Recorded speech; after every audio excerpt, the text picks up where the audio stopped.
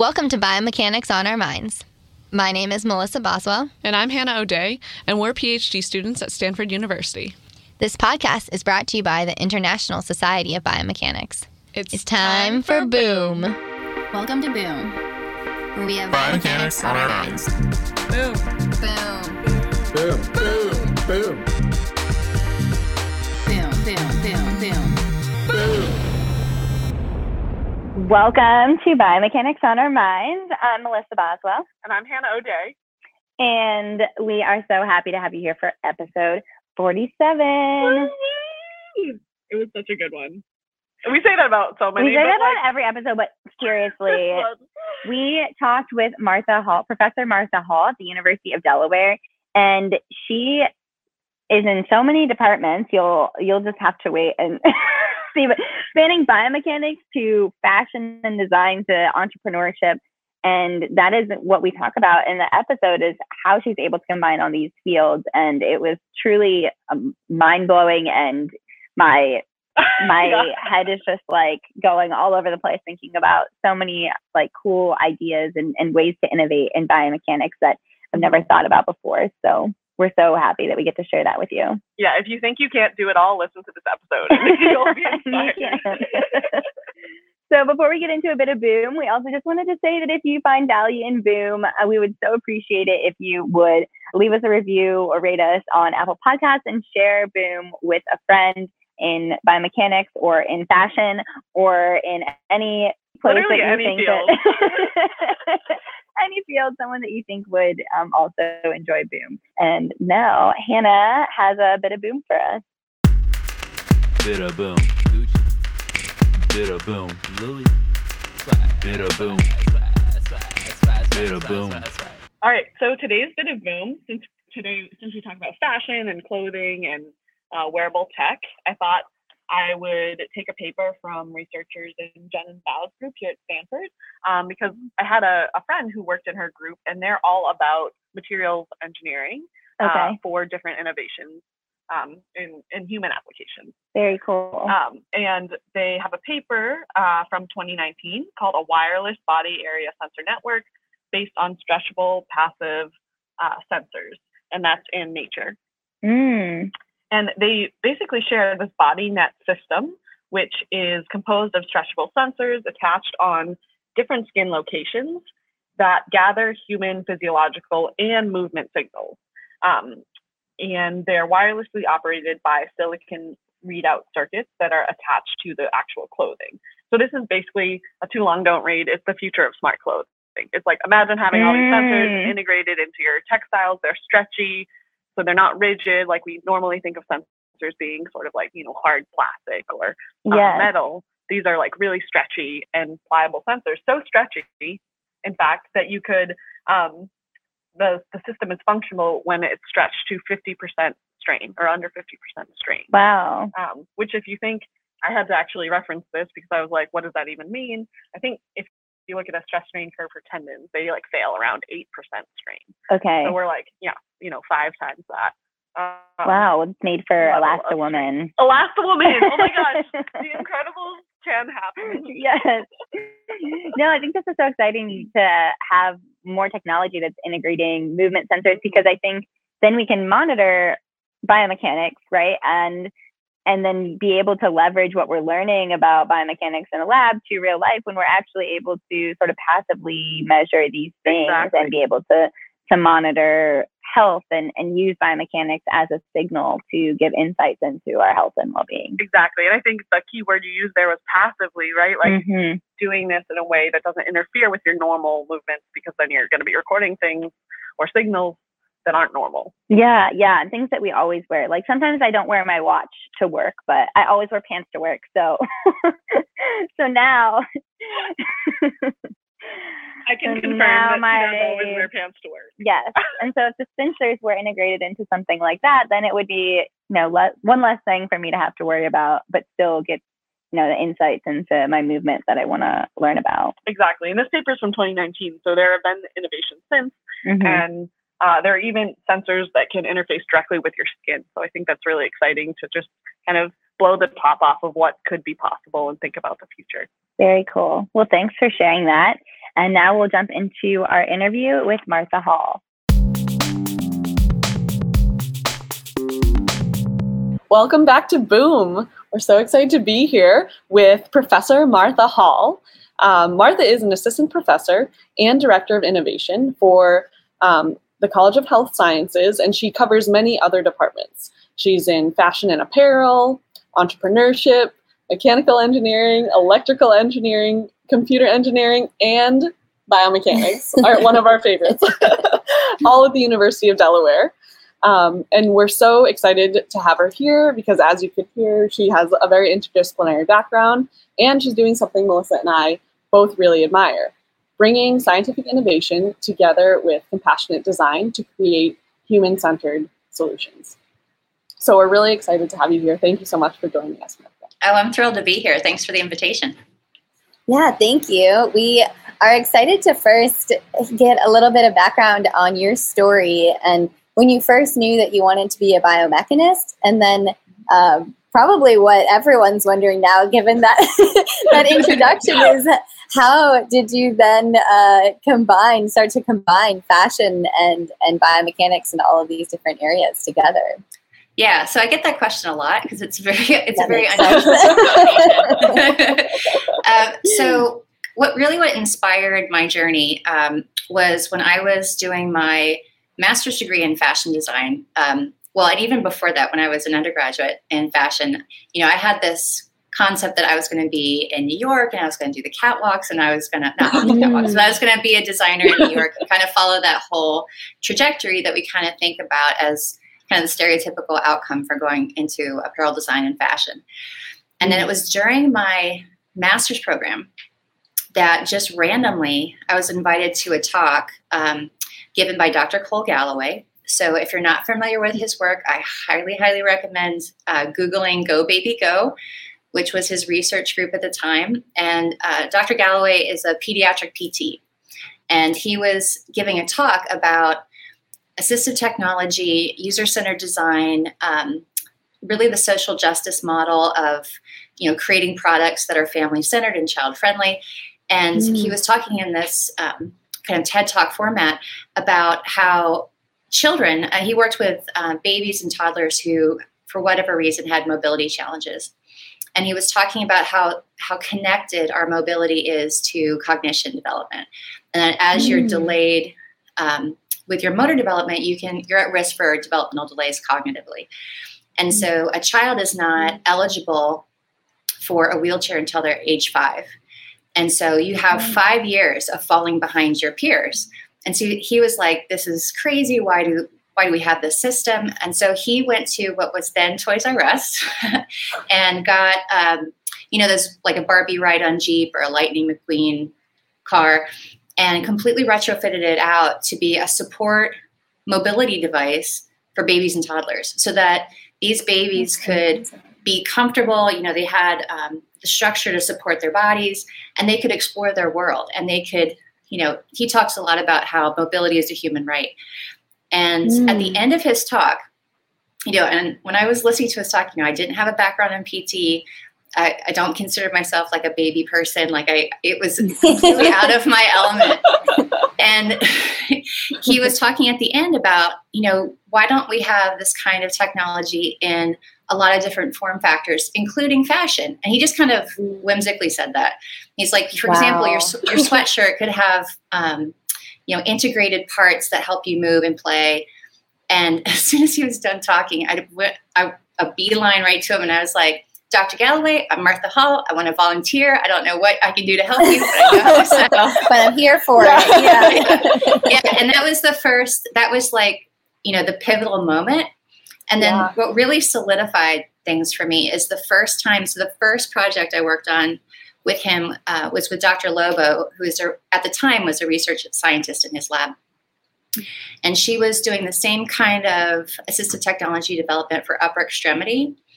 And so we were working on developing some sort of device that would help a child, 3 months to 18 months, move their arms. So for children who, for whatever reason, couldn't move their arms. And so again, they're at risk for delays. They're at risk for, not being able to do their activities of daily living, like learning to feed and all of that.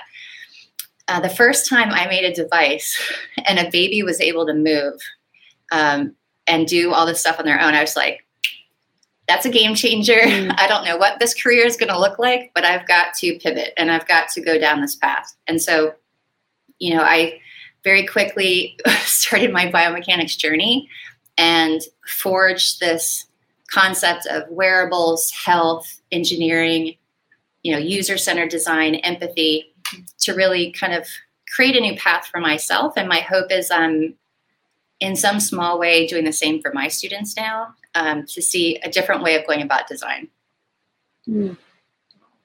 That's a beautiful journey, and so amazing to have like that one pivotal moment that really that you had the courage to follow and really pursue. It definitely was very scary. I mean, when I applied for the biomechanics program, as a fashion designer, as my background, it was like, I had to say that I had to kind of confront the elephant in the room. It's like, why do you want to be here? This is so not, your training. And so I learned through that process and with interacting with my peers and interacting with faculty to understand how I added value to the biomechanics world. So how can I contribute with my toolbox, with, my background discipline? How can I speak the language and insert kind of what do I bring to the table? But yeah, it definitely was an interesting journey.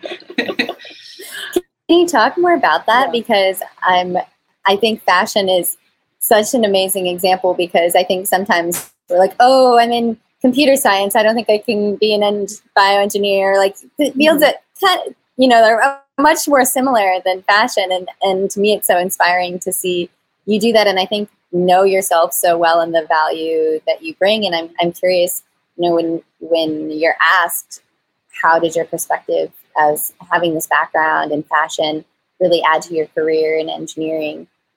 What types of things do you talk about? Yeah.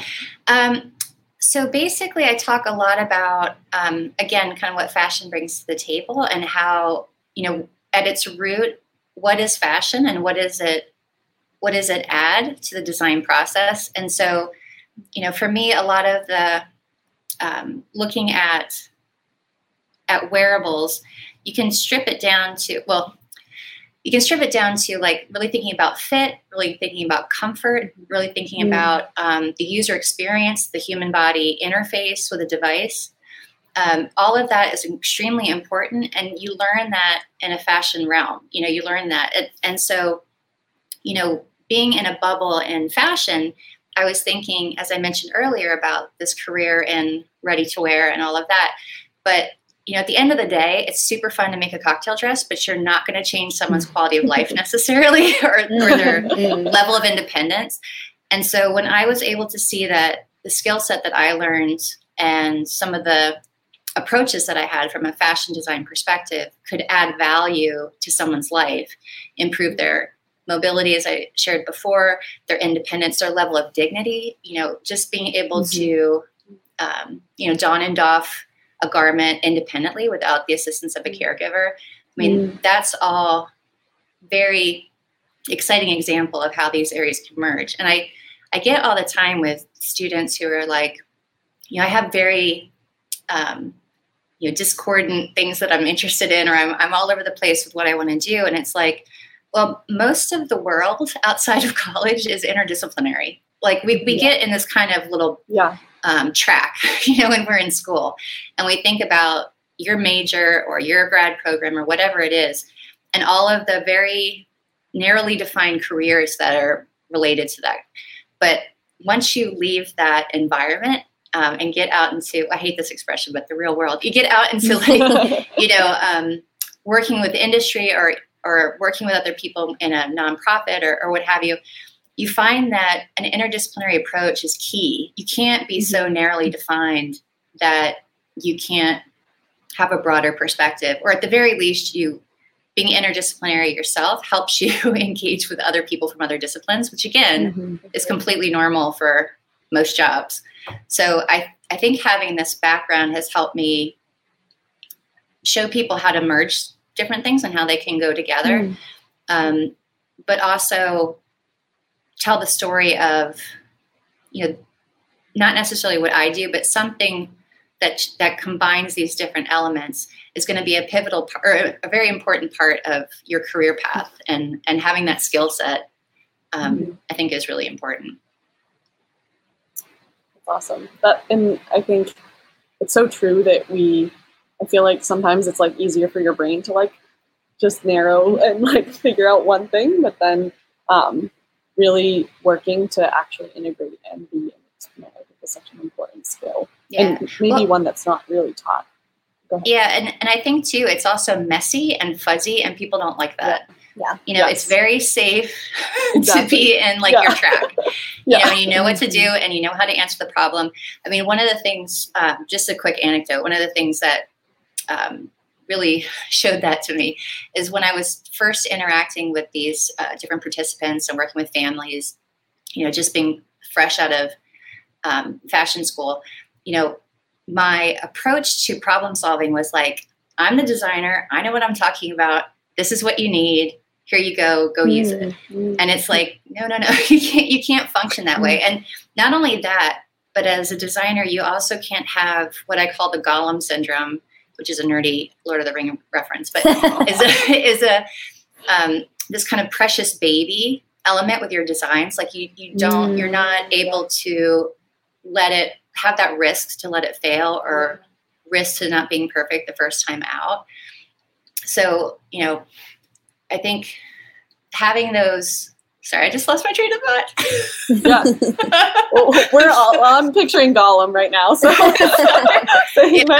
soon as I said that, I was like, yeah, sorry. No, I think that's really helpful with what you're saying with making sure that you're not, I think when you have that, this is my precious project, then it's really hard to take in new ideas and bring in new perspectives. And also I think take feedback as something constructive and positive rather than feeling defensive about it. So I think I haven't heard it called that before, but I think we can coin that term. You're being Gollum right now. Yeah, and so you just reminded me. So that's why, like, if you have this precious thoughts about your project, you really aren't open to letting the participant be the expert. And so I can't walk into a design problem and say, I know what I'm doing because I'm a designer, yada, yada, yada. The patient is the expert. The caregiver is the expert. The provider is the expert. Like, you are using your toolbox to answer the problem and come up with a solution, but you are not an expert in someone else's lived experience. So that's why the empathy piece is extremely important.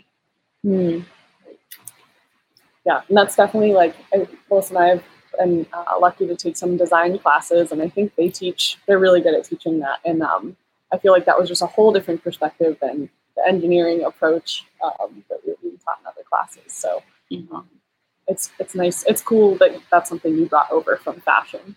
I'm wondering if there are other things that you brought from fashion, like in what, I could imagine that in these conversations with all these different disciplines, like there's probably some surprise or even resistance to some of the things you're. Oh my gosh, yeah. So one, like, would you mind sharing like an example of that, or and how you sort of worked through it? Like, how do you kind of integrate well and bring these different perspectives? Sure. So I can give an example of, kind of some challenges, and then something that I bring to the table that kind of put that on its head, I think, for people, or help other people understand. Again, going back to my graduate school experience,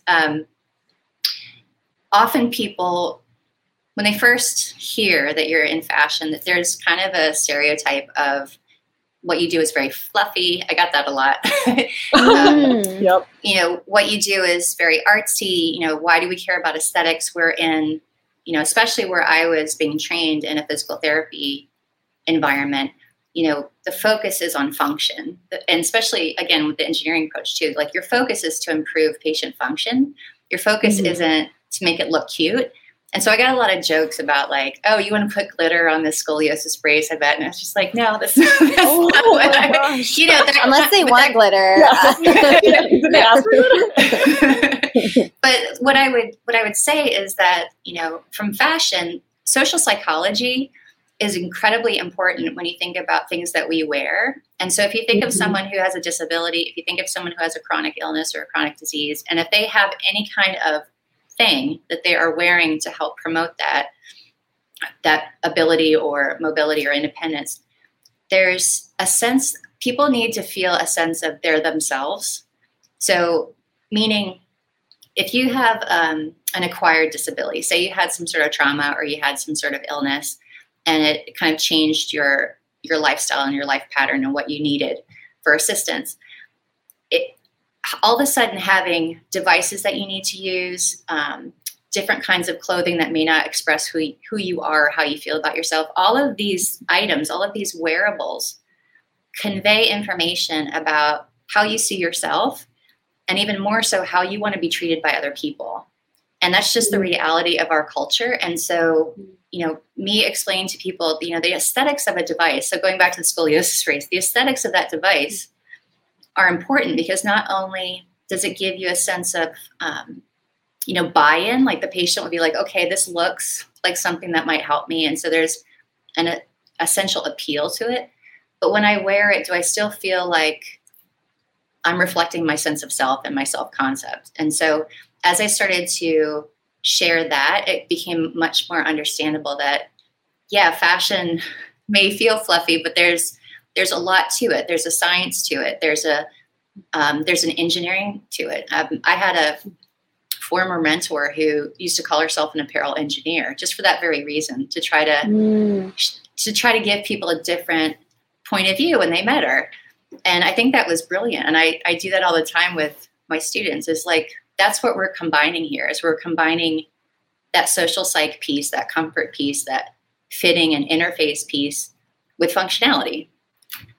Yeah, that's so amazing. And I think sometimes in engineering, it's kind of in my experience, has been the extreme where a lot of times we don't think about fashion, or if you do think about fashion, maybe it's like you don't care enough about science then, or some, know, and it's amazing, I think, too, because I think what you're saying is, with what we're wearing, it is an expression of ourselves, and it can either make us feel more like ourselves or it can make us feel disconnected to ourselves. And I think for what it sounds like what you're saying is particularly for people with movement disorders and, needing to wear something to help with that, wanting to still feel authentic and like they're able to express themselves in the way they want. And that I feel like as able bodies, we're able to do that much easier and really have that choice.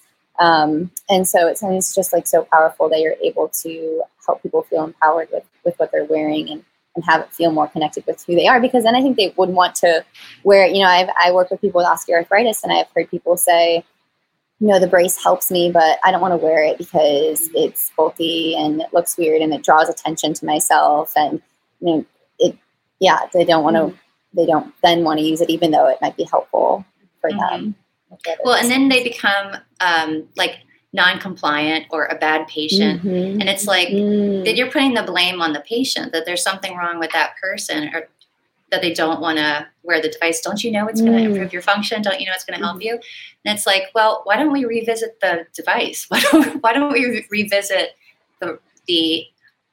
that social psych piece that's inhibiting someone to want to wear it? And so maybe we can streamline it. Maybe we can, change the color or change the material so that it feels more comfortable, both physically and psychologically. Can you share more about some of the projects that you're working on currently, maybe a couple that you're most excited about?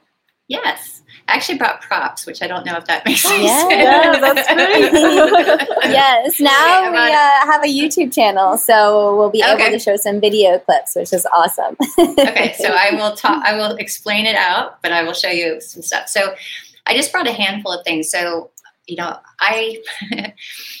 my grad students get on my case about this all the time. I have so many studies going on at the same time. So I usually have between 20 or 30 projects going on at the same time. How many students do you have? This semester, it's a good question. This semester I have 80 undergraduates, and You so manage 80 undergraduates. it's quite a lot. Not so many graduate students because I try to give them more personal attention, but there's a lot happening, and as you can see, like I like to have my hands in a lot of pies. So the projects that we work on are in this, as I said before, this kind of wearables for health space. Mm-hmm. So that could be clothing related, that really pulls at my heartstrings from a fashion point of view. It can be medical device related. We do a lot of sports rehab devices. And then we do a lot of protective equipment and things like that. So I brought some props to show you examples of those that I am excited about. So the first one, all right, so this is a pair. I'm not going to name drop labels, but this is a pair of jeans that were made for someone with a disability. Now, the challenge, designers are starting to get in the space, like bigger apparel brands, which is awesome, but they often don't think about the problem holistically. And I would say they don't think about the empathy piece. And so, for example, this is a pair of pants that are intended for a child with cerebral palsy. Now, a lot of kids who have CP have fine motor challenges or wear leg braces, amongst other things. So it's great that there's a Velcro and a magnet here, so that helps a little bit. There's also magnets at the bottom to accommodate an ankle foot orthosis or leg brace, which is great. The challenge is there's zero stretch in these pants. Like they don't stretch at all. And these are also skinny leg jeans. So for a child with a foot, with an ankle brace, they most likely won't be able to put a pair of skinny jeans on. Another example, I'm going to hide the logo. Not really doing a good job. Sounds a little hard to We'll put a black box over it. Okay. Another example. Again, the intention is amazing because footwear is a huge problem for a lot of people. This was a pair of shoes initially, same population, intended for individuals with CP, that they could independently put on and take off. But so there's this Velcro strap, and then you pull it around the back to slip your foot in. Which is, again, it's a cool concept, but if you actually put this into practice, nobody in that population would be able to do this on their own.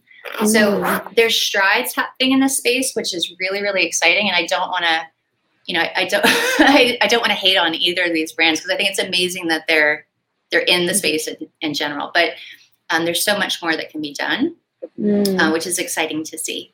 So another example.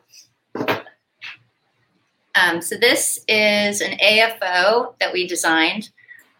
So an AFO is an ankle foot orthosis. So it typically keeps your foot at a 90-degree angle. And it often, there's a lot of different populations that need these.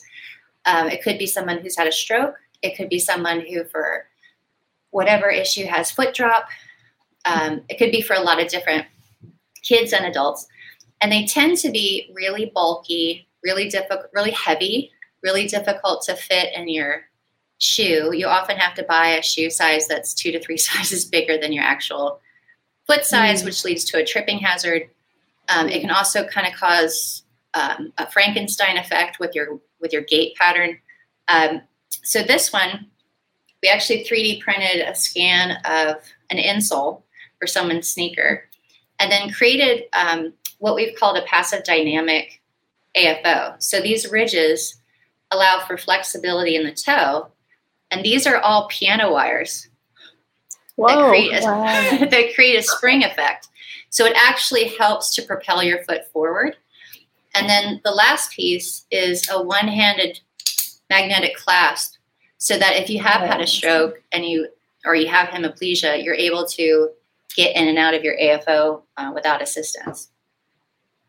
It's amazing to see all these parts combined into one device, and that you're thinking about all of these different components of it. I think what you said before about this holistic approach, where it's not just about trying to fix one issue, not just trying to fix foot drop or something like that. It's really thinking about when the person who's going to be using this device is trying to use it, what are all of the things that they're going to be thinking and needing to do, and seeing that come through in your designs is really amazing. Yeah, thank you. And a lot of it too is because of the students. So the students, all 80 of them, come from different majors. And so the fact that I've got students, and that was part of, the reason why I'm so blessed to be in a lot of different departments or be affiliated with a lot of different departments, is it allows me to have students from those departments come to my lab. And I find that teams of interdisciplinary students are doing exactly what I did as a fashion person in a biomechanics and PT lab. They're coming at a problem from really different perspectives. And so, a physics major, a material science major, a fine arts major, they're going to have a completely unique approach and different skills to bring to the table. So I think a huge part of kind of this broader thinking, especially with how can we solve the problem, is everybody's coming from a different place. And so it helps us with our projects get into the headspace of the user a little bit easier, because we're not constrained by what we think we know, Yeah.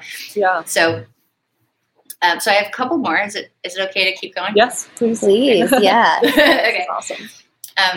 So I don't know if you can see this, but this is a 3D scan of an individual who's well-known basketball player who had a occipital bone injury and needed a protective face mask. So typically, I should have brought a typical one, but typically face masks are clear polycarbonate. They have kind of a peaked nose, Velcro strap. They fog up very easily. They tend to be very small because it's a one-size-fits-all device. And so for this person, I was collaborating with a prosthetist who is affiliated with my university, and we created a face mask for him that perfectly fit his face and allowed for him to have the comfort of something that was custom fitted, but also it has a blend of carbon fiber with the polymers 3D printed. And it had the aesthetic he was interested in, because he was interested in a Black Panther inspired mask. And that's all I'm going to say about that. But it was just a really exciting, opportunity to get into a whole different area. And when we were talking earlier about like non-compliant patients, athletics has been such a fascinating area to get involved with, because the players are so hypersensitive, for good reason, hypersensitive about what they're wearing during gameplay, during practice, because they don't want anything that's going to affect their ability to perform at whatever their baseline performance is. So it's kind of taken the user-centered design process and put it under a really fine microscope, because there's just very little room for there's a lot of constraints, but it's been exciting to be a part of that. And then the last thing, I'm going to model it here. So this is... So you have a sleeve, yeah. Yeah, that's a sleeve.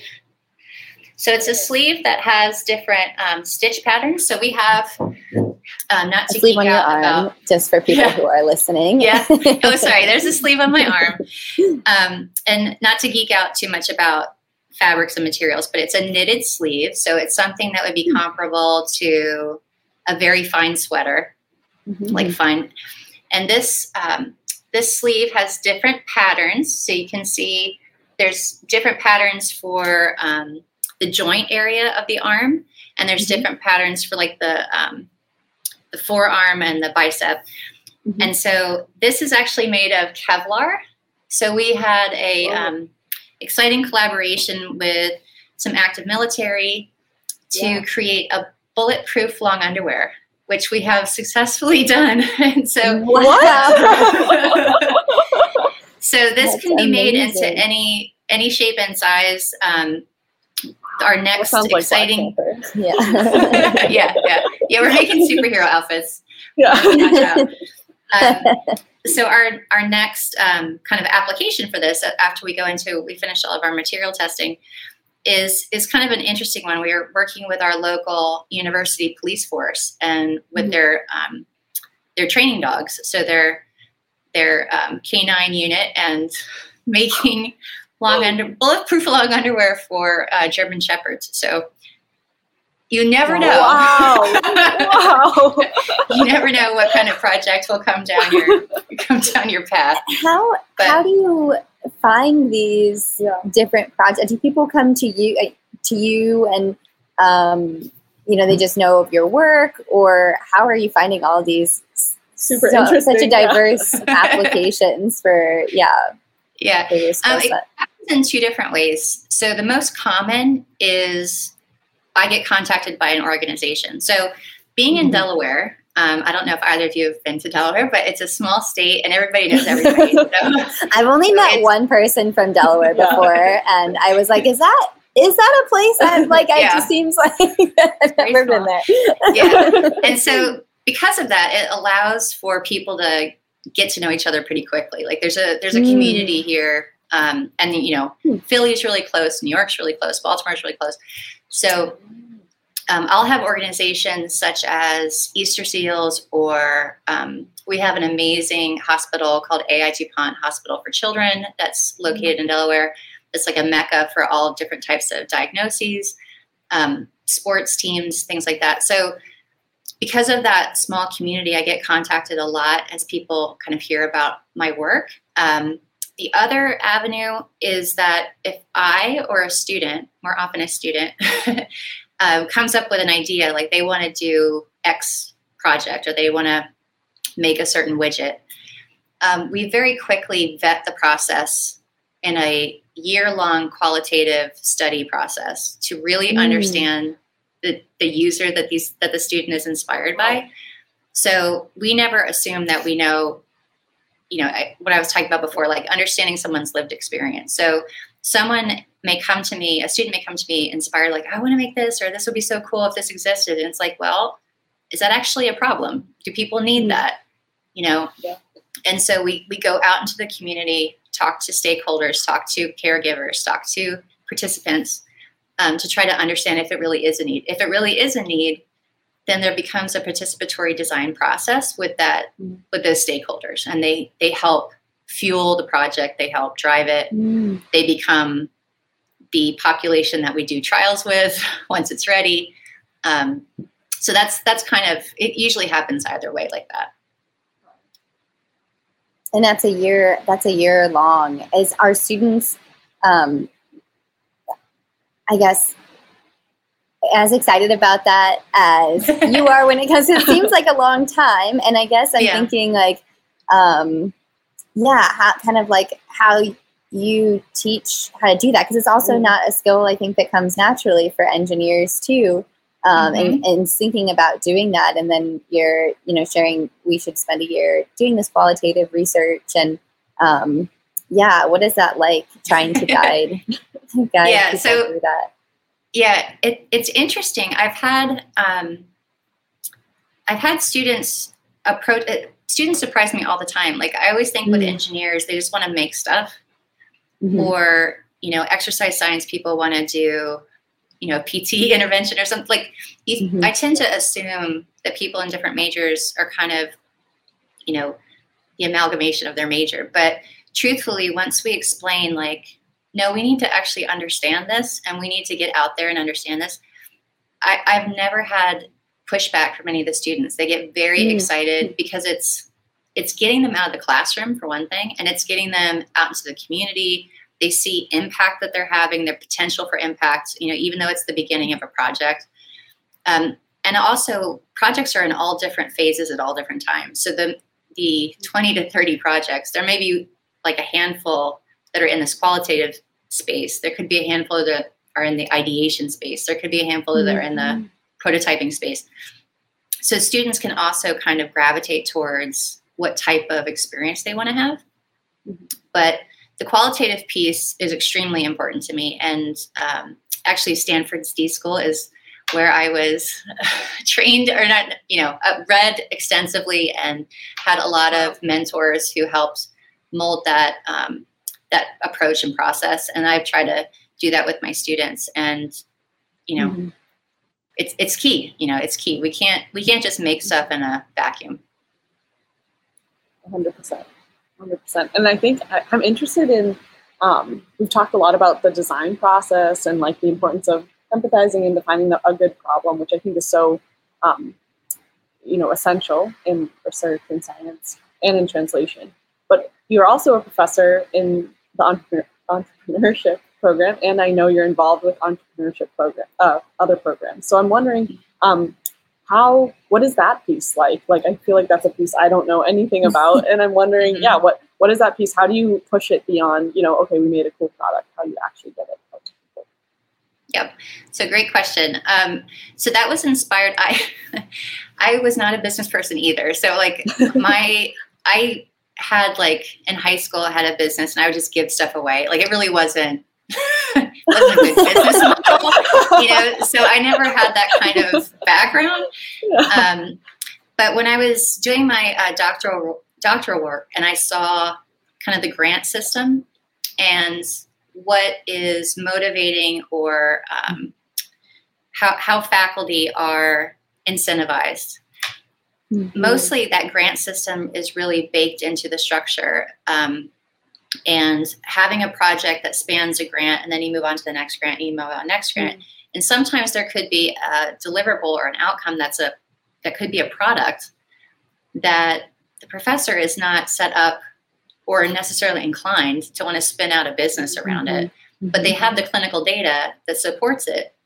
And so there's huge opportunity with academic researchers to have someone kind of help them take it for them. Mm-hmm. So what I've done, I've used that as kind of an inspiration with my lab, every product that we develop, we tell our internal tech transfer office. So every university has, is there new IP being generated? So I let them know. We go over the data, go over the product. Is it really novel? And then I've started a company with the help of Five Lights Group, and it's been an amazing process. I've started a company that sole purpose is to commercialize the IP that's generated by my lab. And in part of that, the mission, so my mission in my lab, is to help quality of life, help independence, and make things accessible. The mission of the company is the same. So whatever comes out for commercialization has to be cost effective, has to be easy to get, has to be well researched, so it's actually solving a problem. It has to follow all of those values. And then all of my students, any student that's on any of those projects that becomes a novel IP is a co-inventor. So they get credit. So I'm also very transparent that this is not the Martha Hall show. It's not just one person doing everything. It's a huge team of people doing amazing work, and they should get credit. They should get compensation if something gets picked up, by a bigger company. The whole point is translation. So it's been an interesting journey, as I said. It's because I don't come from a business background, but I kind of think of it as a social entrepreneurship model because the goal, yes, I want the company to do well, but the goal is really to get the products in the hands of the people who were in that year-long qualitative study phase. Otherwise, I feel like it's so unfair to be making things and then people can't get them. Like if you create something, like if we create an AFO that works, and it's better than something, it needs to get out there. So it is a challenge. It works well for me because I'm this weird kind of unicorn faculty member, but I would encourage either companies out there or faculty to consider, either reaching to an institution to help faculty get it out, or for faculty to seek out support to translate their research into the community.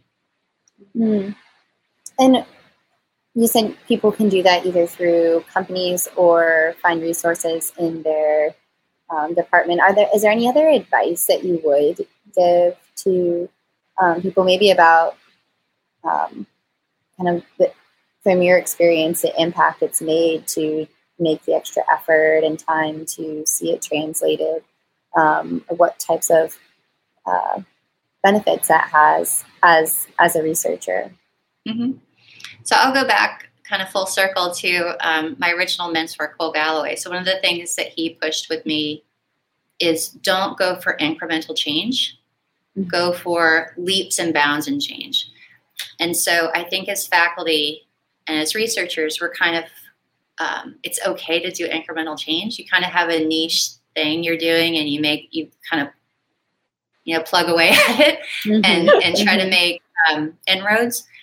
But if we can incentivize faculty that innovation, true transformation is something that should be their legacy, and there's opportunities to support that, whether it doesn't have to be a company per se. It could be helping to develop a nonprofit, helping to develop, something that at least is translating their work.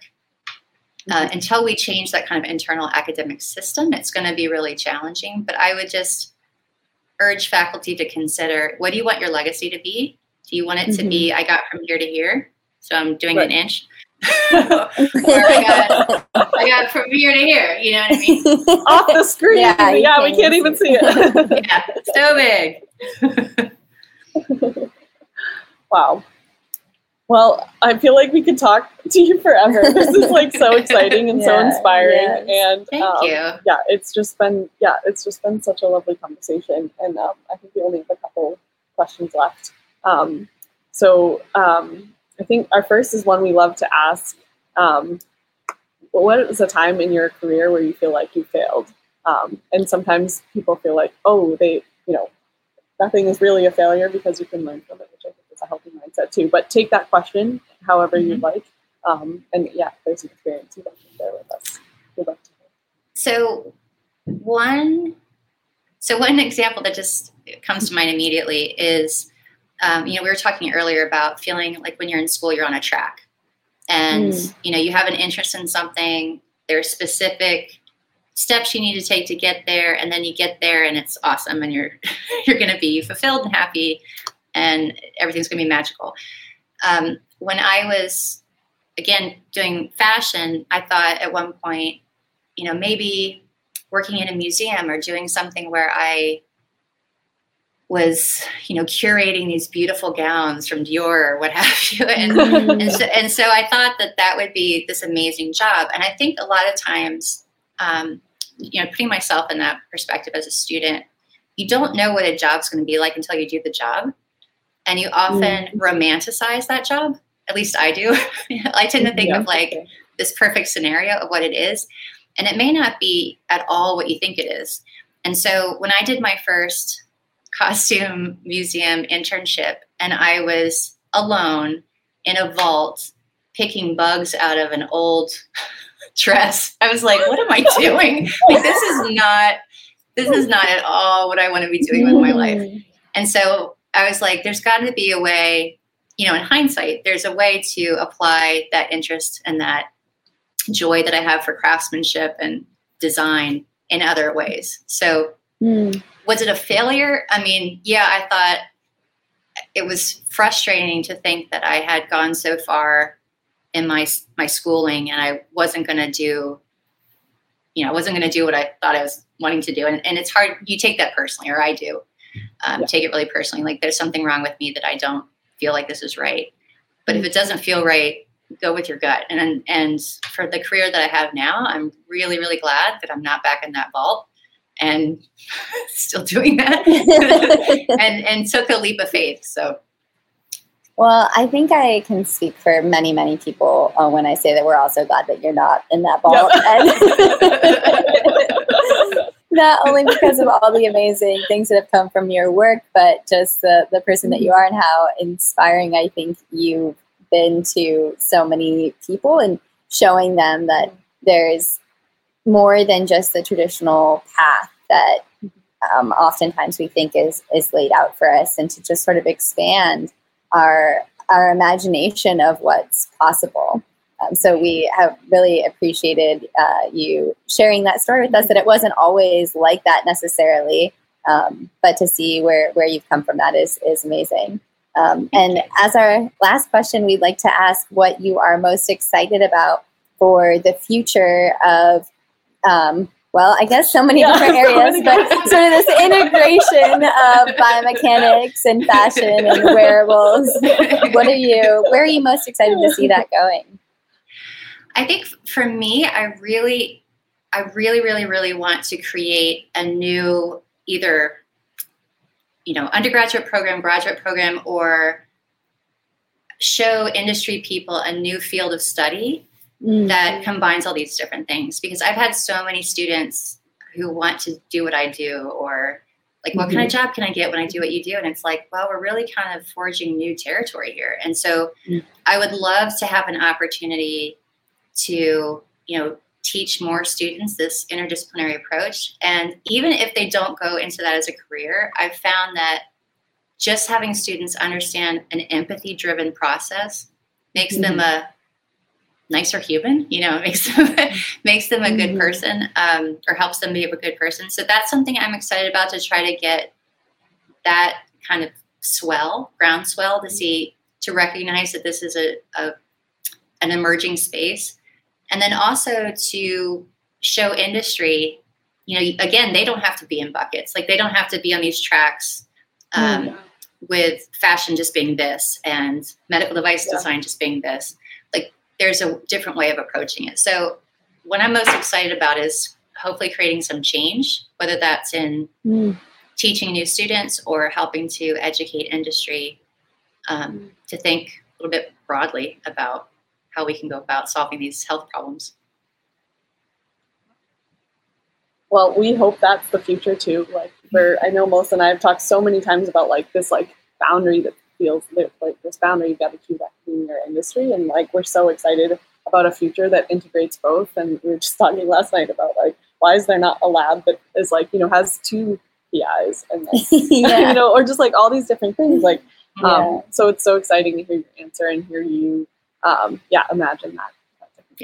Yeah, and this idea of so many siloed departments, and you're going into this track or this track, and I think something we're excited about too is just not having those walls anymore. And so I think it's cool to see you live that out in your work, and also thinking about how you can not just do that in your work, but then start to change things more within academics more generally, and that's really exciting too. So thank you so much for sharing your work with us and helping us think more broadly and expand our bubbles. We've heard a lot about biomechanics and integrating fashion with that, and entrepreneurship is something that we haven't covered yet. So we're so grateful for all of your insights.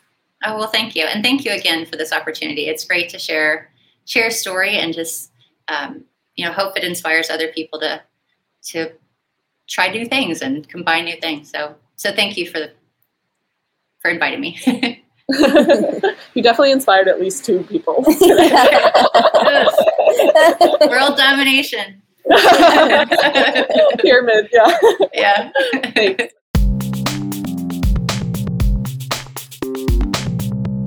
Thanks. So huge thank you to Professor Martha Hall for such an awesome interview. We came out of that with so much energy and excitement for all the possibilities of biomechanics.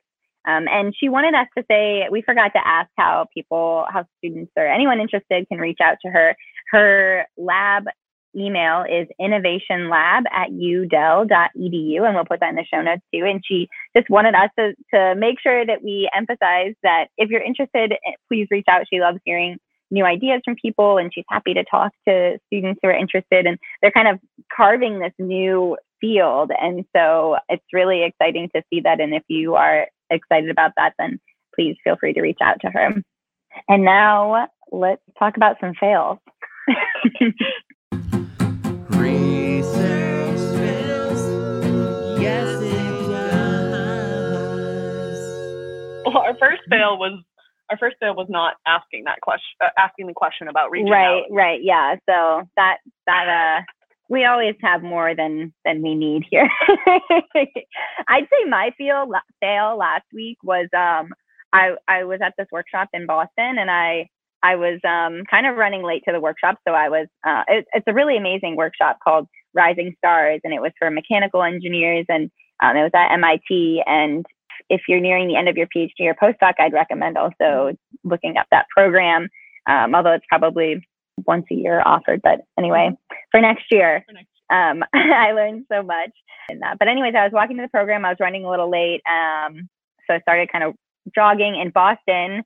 You know, all of the sidewalks are brick and cobblestone. And me being my clumsy self, I step into a hole in the sidewalk where a tree is and sprained my ankle so bad. It's like huge. I kind of like am blacking out as I'm trying to like stand up and recover from this. So I call an Uber. I also like tear my pants. They're like all bloody. I'm like, I make it to the workshop and I'm like, hi, like, can I have some ice? Like, I just felt really bad. And yeah, people from like the other side of the room were like came over and were like, your ankle is like, I can see it from the other side of the room. It's the size of a tennis ball. Like, are you okay? And it was huge. And now I'm wearing an ankle brace and trying to just do my resting and my icing and my compression and my elevating, like I know you need to do, but it's my whole foot is purple and swollen, and it's just a big old mess. So one of my dreams of Melissa living in Boston is a little broken. Yeah, I'm too accident prone to live in Boston. That is what I've learned. Maybe that's it's the rigidity of the design. You know, maybe I need clothing that's like you're about to trip.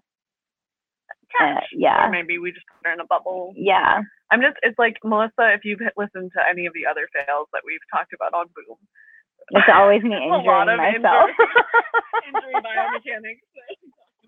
Yes, I am passionate about the field, and yeah, I think it's more also just like this amazement that like your body can recover from these things. You know, I hurt myself all the time, and even though I always feel like I'm falling apart, I need to think of it in the opposite. That it's amazing that we can, your body can heal from these things. So, yeah, and I'm reminded of that pretty much every day.